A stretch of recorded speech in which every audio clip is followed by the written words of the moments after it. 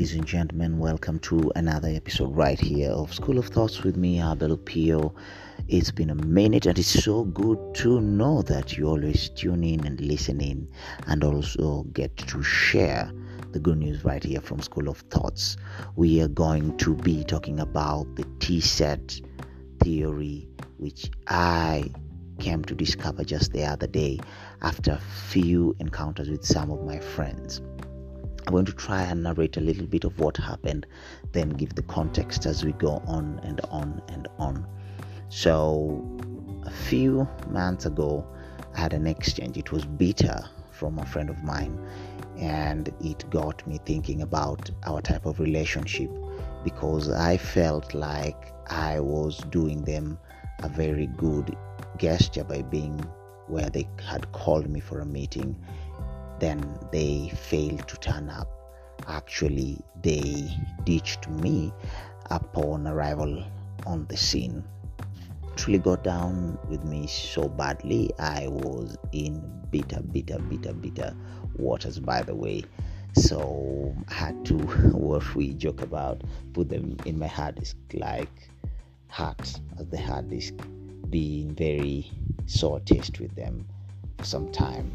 Then it recurred to me with another friend of mine who I had also very much cherished, who I believed we had done a lot together, and I was expecting a certain decorum from them. But unfortunately, this day they had a bar outburst on me. I felt embarrassed because it was a big group of people where I was called into. Me remembering that we had a history of good relationship, in the sense of we had related well in matters business and executive kind of stuff, I was again really bothered by this. But recently, when I was having a conversation with one of my friends, is when I noticed that actually friendship, sometimes not only friendship, but the people that we meet, it's always a T-set kind of test for you. You actually know if you're the one pouring into them, or them waiting to receive, or are they the ones pouring into you and you receiving. So in the T-set theory is to be able to see between a kettle and a cup. And sometimes as soon as you notice either positions is when your expectations will be better handled or managed, if so to say. Because when I noticed this, it's because of the situations that I got myself into twice now. I came to the very clear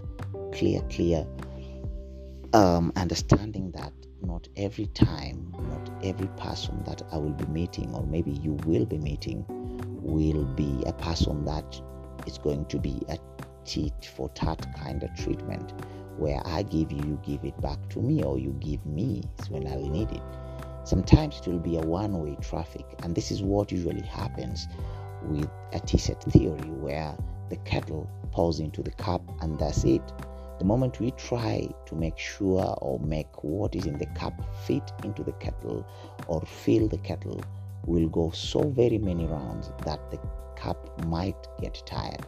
So if you pick in any situation and find yourself in either side, and you get to understand, in this situation, am I the kettle or am I the cup?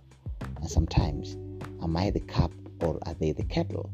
And once this is done, and both of these parties understand their parts very well, I am so certain that less friction will be in any relationship whatsoever. From my point of view, I came to notice this, and it gave me a lot of peace internally, that sometimes our expectations won't be met by people who we came through for sometimes, and it should be okay, because that is our T-set theory. We have to know it and master it so that we can manage any situation that comes up between the two of you.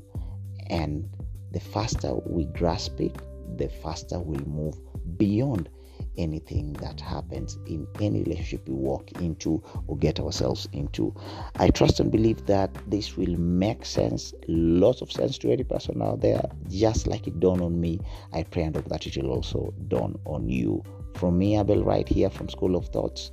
Cheers, signing out. Remember, T-set theory.